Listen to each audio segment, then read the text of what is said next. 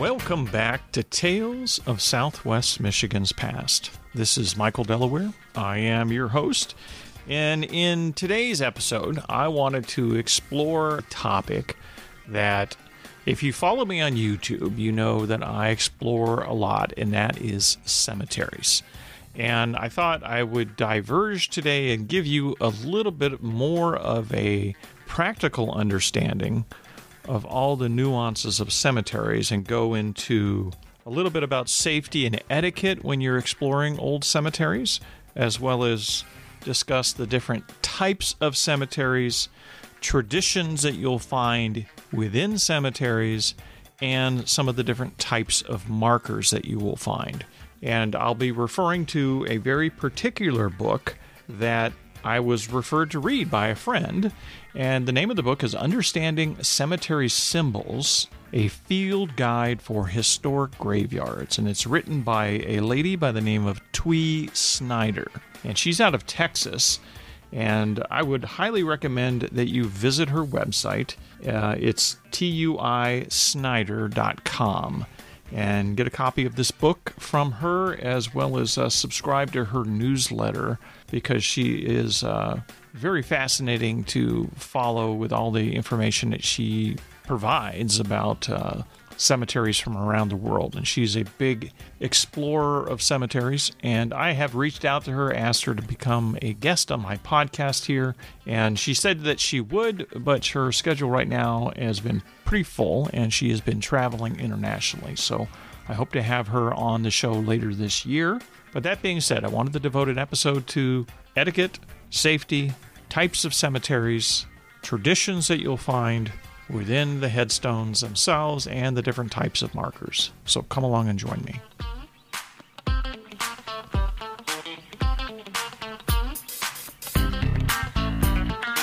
And I will, of course, be referring to E16's book today in the episode.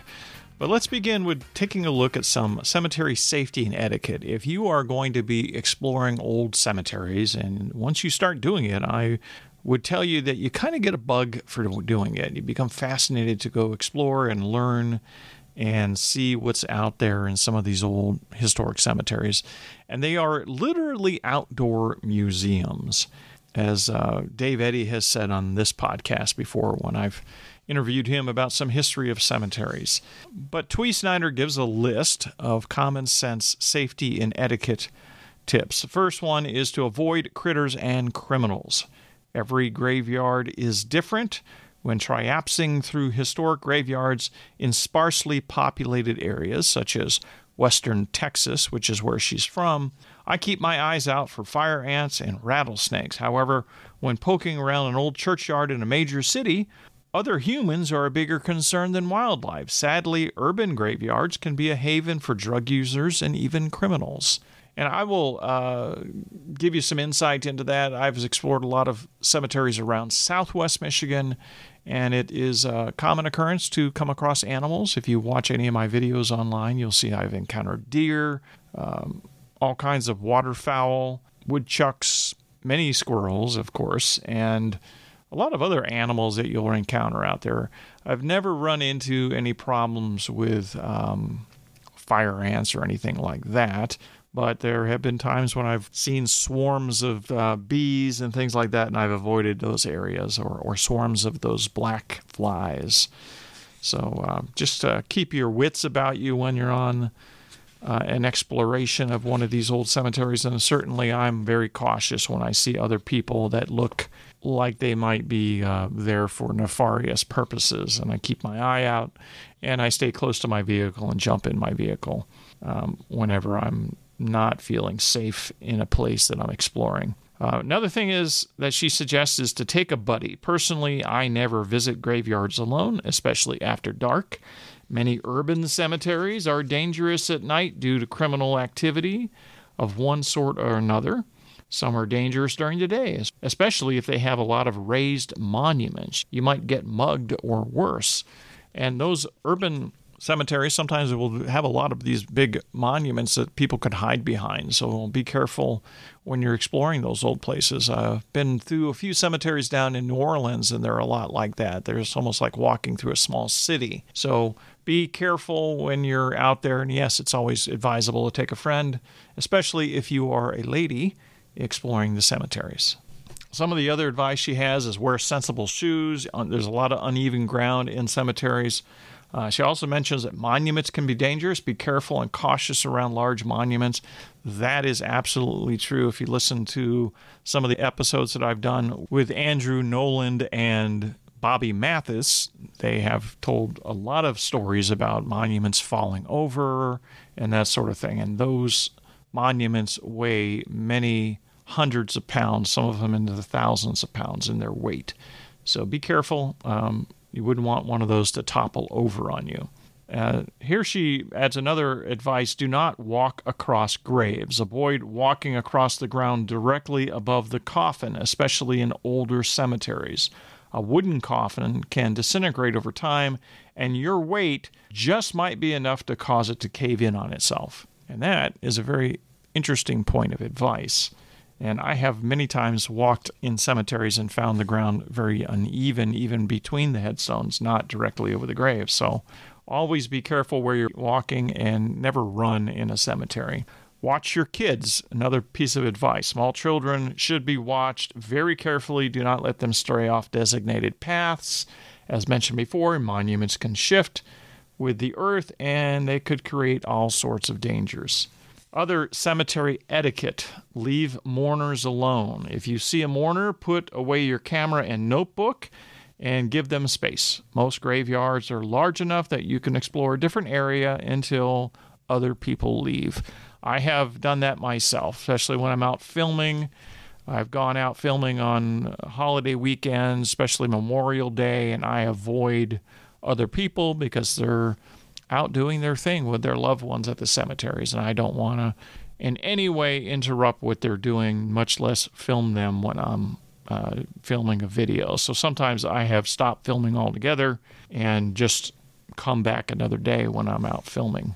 I'll go down the rest of her list. Picnics are okay. It's perfectly acceptable to enjoy a sandwich and snack in a country graveyard. Many burial grounds are so hard to find that you may be quite hungry by the time you finally arrive. That's true. Sit with caution. And yes, benches and tables at graveyards are meant to be used. However, be extremely cautious where you sit. Just like monuments shifting, ground can make tables and benches unstable. There's a lot of monuments at cemeteries that the people that are buried there paid to have a bench put next to their burial site. There are some really sturdy ones, and there are some ones that are a bit rickety with time. So be careful. There's many examples. Down in Athens, there's a chair that a lady has right over her grave. There's a full curved bench by a former mayor at Oak Hill Cemetery in Battle Creek. And I have seen similar examples with benches down in Union City and all kinds of other cemeteries. So just be careful and cautious if you decide to use one of them. Obey posted rules. Many graveyards have a list of rules posted by the front gate. Take a moment to read these. Please don't break the rules.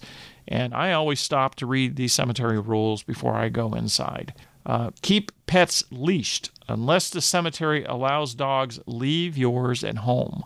If pets are allowed, keep them on a leash, not only as a matter of respect, but also for their safety. A falling monument can crush Fido as easily as it can crush you. And that is very true. I never take my dogs to the cemetery, or I sometimes will take them with me and leave them in the truck and roll the window down if I'm just going to be there for a few minutes or walking around. But I never let them run around the grounds of the cemetery.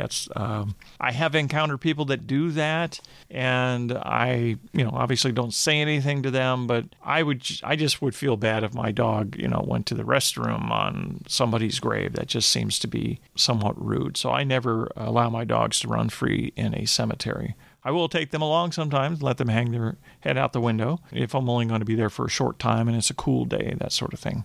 The final thing is be tidy. Do not leave any trash whatsoever, not even banana peels or cigarette butts. And that is a very good piece of advice. You never want to leave any trash in a cemetery. And they have posted rules about leaving flowers and that sort of thing. So you need to follow that if you are visiting a loved one in one of those cemeteries.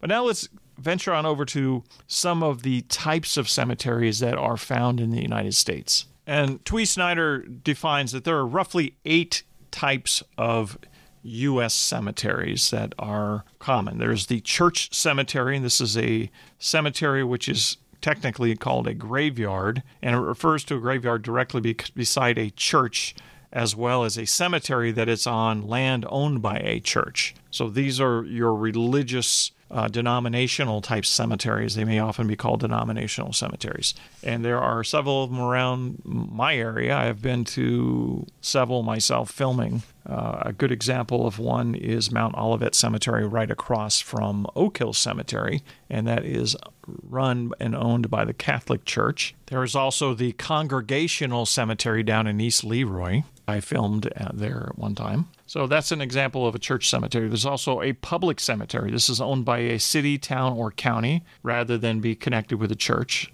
and they are required to be open to the public. Then there are private cemeteries, and these are owned by corporations, which usually require one to explain their affiliation with signage at the main gate.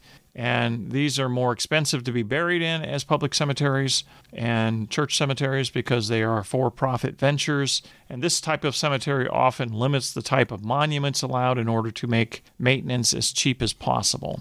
Another type of cemetery is a military cemetery. A good example of that in this Southwest Michigan area is Fort Custer National Cemetery over in Augusta. Another type of cemetery is a family cemetery. As the name implies, this type of cemetery is family-owned. It may be simply a designated area on a family-owned land where family members and perhaps a few close friends are buried. There's also a customary cemetery. This is the latest official type of cemetery. Rather than being owned by a particular family, corporation, church, or other group, it is simply a place where a group of neighbors or some other group started burying people because it was convenient to them. Like family cemeteries, this type of cemetery was much more common in rural areas during the time of early settlers. Another type of cemetery that you might encounter is called a mass grave. This is usually after a natural disaster of such large scale or some kind of a large scale accident, and victims may be buried together in a single gravesite. Often a memorial is erected in their honor. And if you travel around the country, you will find examples of this in many different places. The memorial of the Twin Towers in New York might be an example of that sort of thing. Also, another type of cemetery is the lodge cemetery. These cemeteries are owned and operated by fraternal groups or other clubs, such as the Oddfellows, Elks, or Masons. Although you may assume otherwise, these cemeteries often allow non-members to be buried there as well. The Memorial Park Cemetery in Battle Creek is managed and maintained by the city, but it's also maintained by the Kiwanis Club, for example. So there are lodge cemeteries in Southwest Michigan. Now, I want to talk a little bit about traditions, and this is something that is kind of important to know a little bit about, and is something that I've encountered going down the research trail with finding stories that I've researched in cemeteries, and Twee Snyder's chapter on this added a lot of clarity for me. And she talks about naming traditions of the past when people were named. Our ancestors often followed a traditional naming sequence that differs from today and was based on the fact that back then, large families were the norm. These days, for instance, the firstborn is more likely to bear the name of his mother or father, but in the past, this didn't happen until the third child. Of course, just like today, there were always exceptions to the rule. And that is something that I found very fascinating because I had always wondered, sometimes I would find that the junior, like let's say the father was John and then John Jr. comes along, but he's the third child. And I always assumed that they followed the same tradition that's been used currently. And most of the times when I've encountered a junior myself, they've always been the first son. That wasn't the tradition way back when. And he talks about names. She talks about names for boys. In the past, American families often followed this naming tradition for their boys.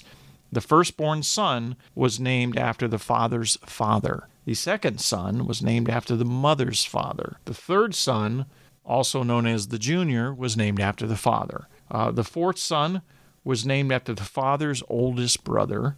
And then the fifth son was named after the mother's oldest brother, and so forth with second and third oldest brothers down the list. So that was how the boys were named. The girls, the tradition for the girls followed a similar logic for little girls. The firstborn daughter was the mother's mother. The second daughter was the father's mother. The third daughter was named after the mother. And the fourth daughter was named after the mother's oldest sister. And the fifth daughter was named after the father's oldest sister, and so forth. So that was kind of how the naming sequence of families was. So when you're doing genealogy, that's very important to note the farther you go back, because it can be confusing. And it's very easy to assume that the son that is named John and the father's named John is actually the oldest, when in fact they are not the oldest. There's two siblings before them, and sometimes more, because if they're the third son, they may have two older sisters, so they may be the fifth or sixth sibling in line, and it gets a little confusing when you're trying to research and tell a story. So I just pointed that out. That's an interesting tradition that you'll encounter in cemeteries when you're looking at family names. Another thing is you'll find that there are a lot of unnamed infants in cemeteries when you walk around. And she goes into a lot of this in a special chapter. But a lot of times when a child was buried, they would only bury it with a number on the headstone rather than giving it a name. So there's some areas of the country you'll find infant number 46, for example, on a headstone. Or you'll just see the word infant and no name. That's because they didn't want to name the child. And a lot of times that will also happen when the mother was an unwed mother and the child died. They wouldn't put the mother's name on the child or her last name on it. They may put a first name of the child, but they didn't want to disparage that young lady. It was considered kind of a blight on her life if anybody else knew about it, so putting it on a headstone would certainly make it known in the community. She also goes into a lot of information about dates that you'll find on headstones, which if you're exploring cemeteries on the East Coast, this section about dates would become very important, because I haven't encountered any of this sort of thing in Michigan. Maybe you might find it over towards Detroit, but there's a time period in the U.S. where they did double dating on a headstone, where they would have two different birth dates and two different death dates. And it was based on the change from the calendar of Pope Julian to the Gregorian calendar. And so the old date, so when somebody was born under the old calendar was in operation, the calendar changed by approximately 11 days from the earlier calendar. So you had this situation where people were born in the original calendar, the calendar was changed during their lifetime, and they died on the Gregorian calendar. They would put a double set of dates to indicate the current Gregorian calendar as well as the original calendar. Confusing? Yes.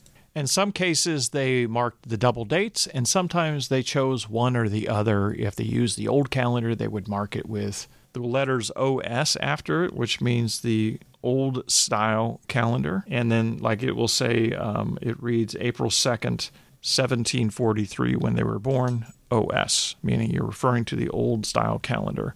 And she gives some examples of how George Washington, for instance, changed his birth date from February 11th, 1732, based on the old style calendar, to February 22nd, 1732, to reflect the Gregorian style calendar. So there was a shift of days. It must have been about a couple of weeks that it was off, or 11 days, that the shift between the two calendars. So that is something that you'll find that's unique, probably more so to the East Coast if you're exploring old headstones. And I recommend, if you want to learn more about it, get a copy of her book, Understanding Cemetery Symbols, a field guide for historic graveyards. And I will put a link where you can buy the book in the show note descriptions. because it's probably one of the more fascinating books to own if you're going to go out exploring cemeteries. It's really a must-have to have with you. The other thing that she talks about is epitaphs. Epitaphs are words of remembrance inscribed on a grave marker. The practice of using epitaphs dates back to ancient Greece. The word epitaph comes from the Greek epi, meaning around, and taph, meaning tomb, so around the tomb. Perhaps the most well-known epitaph of all is RIP, an easy-to-remember acronym for the Latin phrase requiescat in pace, which means rest in peace. In Roman days, however, sta viator, meaning pause, traveler, was more commonly used, since Roman soldiers were often buried by the roadside. So that's an interesting thing that you might encounter when exploring cemeteries over in Europe. And then she goes on to talk about American epitaphs on headstones. And she says, in America, generally speaking, the older the epitaph, the grimmer it will sound and the less personal it will be. Puritans, for instance, often use the phrase memento mori on their headstones, which is Latin for remember you must die. Gravestones for colonial-era Americans rarely included more than the birth and death date. For the most part, epitaphs were reserved for prestigious men and rarely bestowed on the graves of women. Gradually, epitaphs began to shift in tone from dire reminders to die to gentler sounding phrases such as, here lies the mortal remains of, and sacred to the memory of, and gone but not forgotten, and so forth. Some of the most poetic, uplifting, and personal epitaphs arose from the popularity of America's garden cemeteries. And then modern epitaphs nowadays are more highly personal typically to the individual, and they'll often include everything from brief phrases to poems to song lyrics and scriptures to a lengthy list of the deceased attributes and so forth. So you can find a lot on modern headstones, and some of them are quite fascinating. I mean, their taste in music and things that were important to them, their cars, their boat. I even saw a man's life story on his headstone. There's no end to it. I've seen motorcycles on headstones and horses and all sorts of things, and it really just depends on the family and how personal they want to make the headstone to the individual. And this is just an interesting way to look at the contrast from way back then in the Puritan days to present time in regards to epitaphs. So that's that interesting note on some of the traditions that you'll find in cemeteries. I'm going to go into symbology in another episode at a later date because that's a whole different aspect of the whole subject of exploring cemeteries. And I'll probably bring a guest back on. I've talked a little bit about symbology with some of the other guests I've had on the show, Dave Eddy, Bobby Mathis, Andrew Nolan. We've all discussed a little bit of symbology in those episodes. So if you want to check out those interviews, there's a lot of information from those guests as well. But let's talk a little bit about the general types of gravestone markers that you will find. And this book is referring to cemeteries all across the U.S. So field stones and cairns are the simplest way to mark a burial was to leave a pile of stones on the grave. And you'll find some of these in old cemeteries. There are some in southwest Michigan that I've researched about War of 1812 veterans, for example. There's one cemetery that there's a pile of stones that marks one of their graves. And some of them are a little bit more elaborate than others, but that's one way that they mark graves. A pile of rocks used to be the mark of a grave, and it was often called a cairn. A single stone is called a field stone. Other types of markers you'll find, especially out west and south in the United States, is wood grave markers. Wood was often used for burial markers by the earliest Americans throughout the Southwest and Florida. Early Spanish missionaries often used simple wood crosses to mark graves. And you'll also find this other type of post and rail where it's a fence rail post with a cross post on it, which is more of a rugged type wooden cross. There's a wooden marker that was used by a very special type of wood called Bois d'Arc wood, which was very common down in Texas, and it was used as the marker for burial markers because this tree had special properties that would prevent rotting and deterioration of the wood, so it would last a long time. You don't see a lot of wooden markers anymore, but you'll find them out west, usually where there's drier climates and less moisture that would cause rotting of the wood. And I've seen them out in the desert, in old ghost towns. You'll see wooden headstone markers. The other types of markers you'll find are engraved markers, and these include stone markers that have engravings on them, and they can be anything from native stones to slate and sandstone. And it wasn't until the railroads became established that everybody could afford marble, because those stones usually were transported by the railroads. So you have marble and limestone and granite, which came into more use after the 1870s when railroads, for example, here in Michigan, were at their peak. Prior to that, on the earlier graves, you will find other types of stone, and sometimes they were marked with wooden markers, which no longer exist anymore. So you're going to look for a historic cemetery grave marker, and there's no marker it was because they were buried at a time where the material that was used to mark their grave has long since deteriorated. Unless they were wealthy and could afford to have it carried on a wagon and brought west. And there were some examples of that too. I covered a story, or I was researching a story out at Lawler Cemetery, which I haven't done a video on yet, but there was one stone that the family took 3 or 4 years to be able to get transported from Detroit, and it came in on ox cart. Another common marker that you'll find that were made between 1874 and 1915, and these were made by a Memorial Bronze Company of Bridgeport, Connecticut. And they were the hollow zinc markers, often called white bronze. And I've talked about these on my podcast before with Bobby Mathis. She was the first one that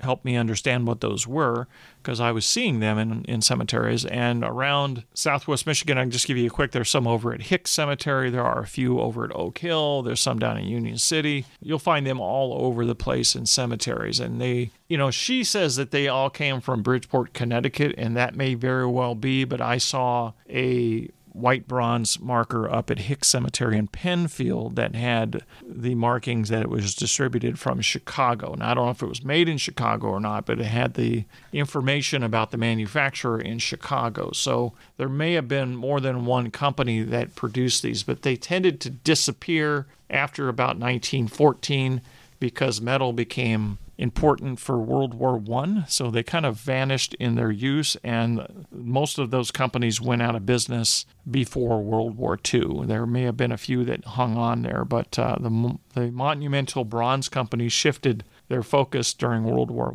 I from making headstone markers to manufacturing products for guns and things like that. She says here in 1939 that company went out of business completely.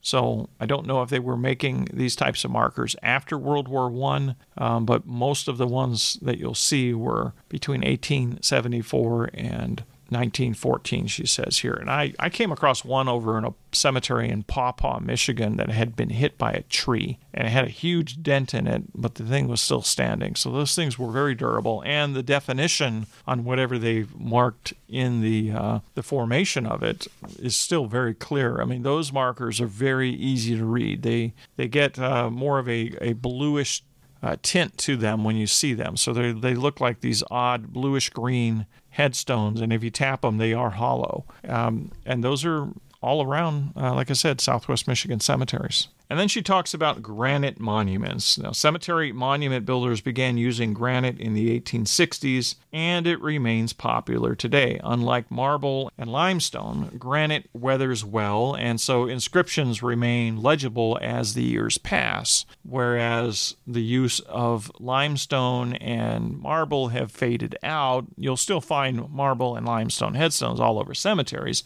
and those are typically the ones that can be harder to read because of the deterioration of the stone themselves.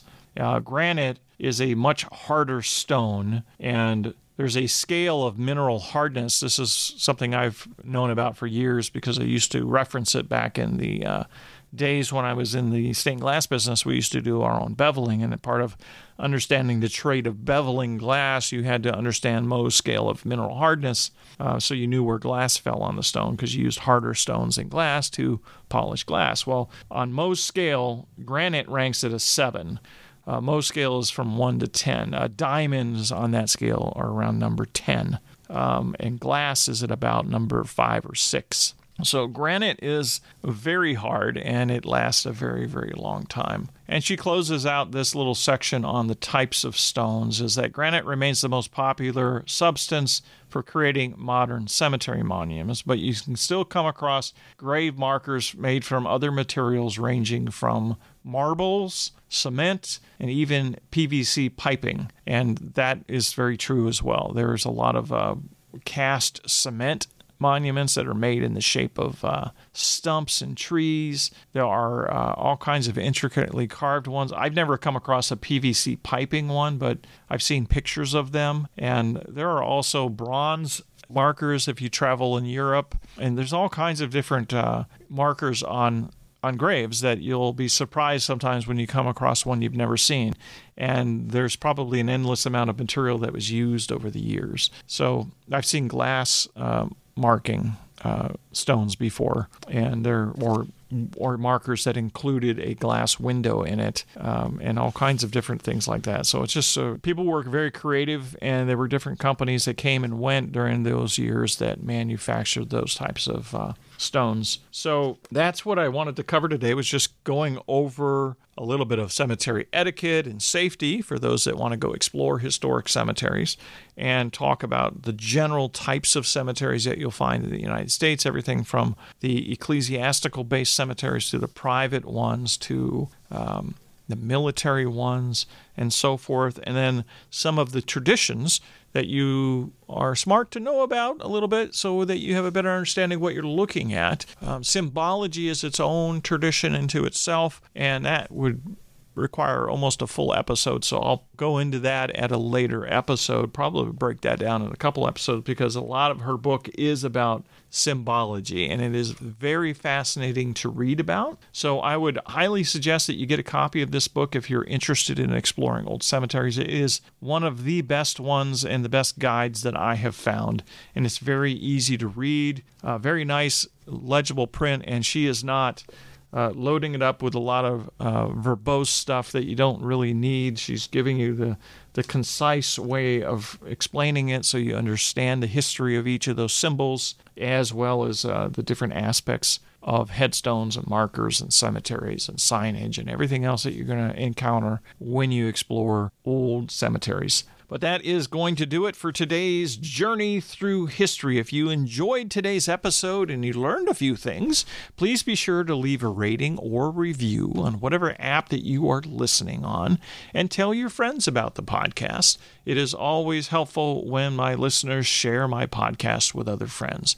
And if you see me sharing an episode of this podcast out there on social media, which I am inclined to do sometimes, then please take a minute to share it with your friends and say, hey, you guys really ought to listen to this show, because it very much helps me to expand the listener base.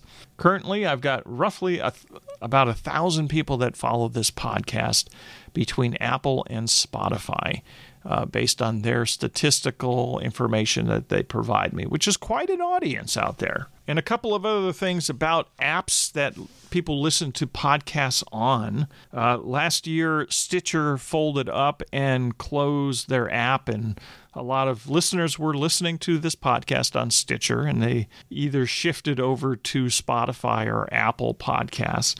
I just received notification of another app that is closing up this year at the end of this month, in the end of February, I believe, is Radio Public. This is a long-time app that used to carry podcasts, and they are closing and shutting down completely at the end of February, maybe at the end of March. I'll have to go back and check that email, but they notified me because my podcast is listed on there.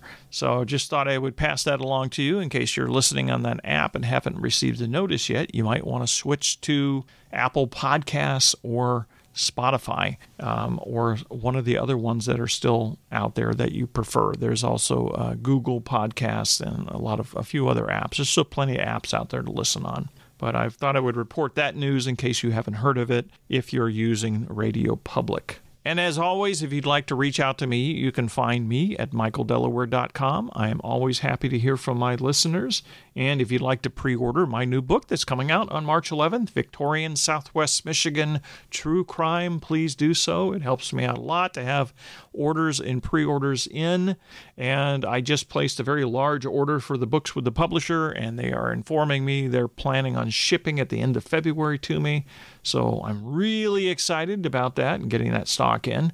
A couple of the show dates that might be of interest to you that I'm going to be at. Just going to tell you a few of the dates in March. Willard Library, I am doing my very first event for my book tour there on March 14th at 6 p.m. That's a Thursday night, and that's at the Willard Library in Battle Creek. The first weekend of the book's release, I will be in Kalamazoo for 2 days at the Kalamazoo Living History Show. Now, that is a wonderful show to go to. I would highly suggest you take some time out of that weekend on March 16th and 17th to go visit that show just for the experience. If you've never been there, it's quite wonderful. Basically, everything that is exhibited there is prior to 1894 or 1897. So all of the vendors are selling their wares that are either handmade garments and things based on the style of the 1800s and earlier and 1700s and stuff. And it's very fascinating if you're into the colonial period of stuff. You have every type of vendor in there, from selling old tools to clothing, all kinds of garments to books and all sorts of things. It's a very fascinating journey. And I was able to get into this show because my book is about true crime from the Victorian period, which fits in nicely with this show. So I have a table there. I'll be selling books there.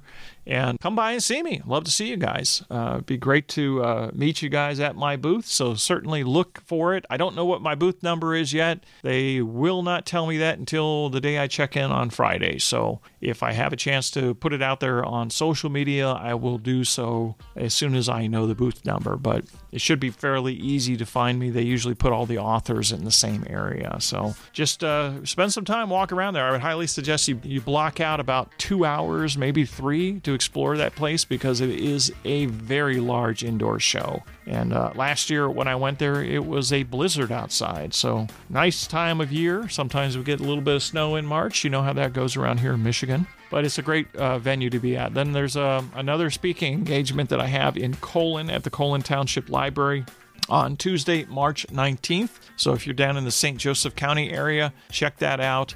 And I'll be at New Story Community Books in Marshall on March 23rd, and I will be on Sunday morning at Sterling Books and Brew over there in Albion. And there's a whole lot of other dates on my calendar, so if you go to michaeldelaware.com and click the calendar button, you will find a lot of the dates and places that I will be at selling my book and talking about stories from my book. So I hope to see some of you out there at some of these events. I do have some all over Southwest Michigan. There's some as far east as Jackson, and there are some events as far west as St. Joseph. So hope to see you at one of them. And until next time, when we take another journey into yesterday and we explore even more fascinating tales and stories from Southwest Michigan's past. Thank you for listening.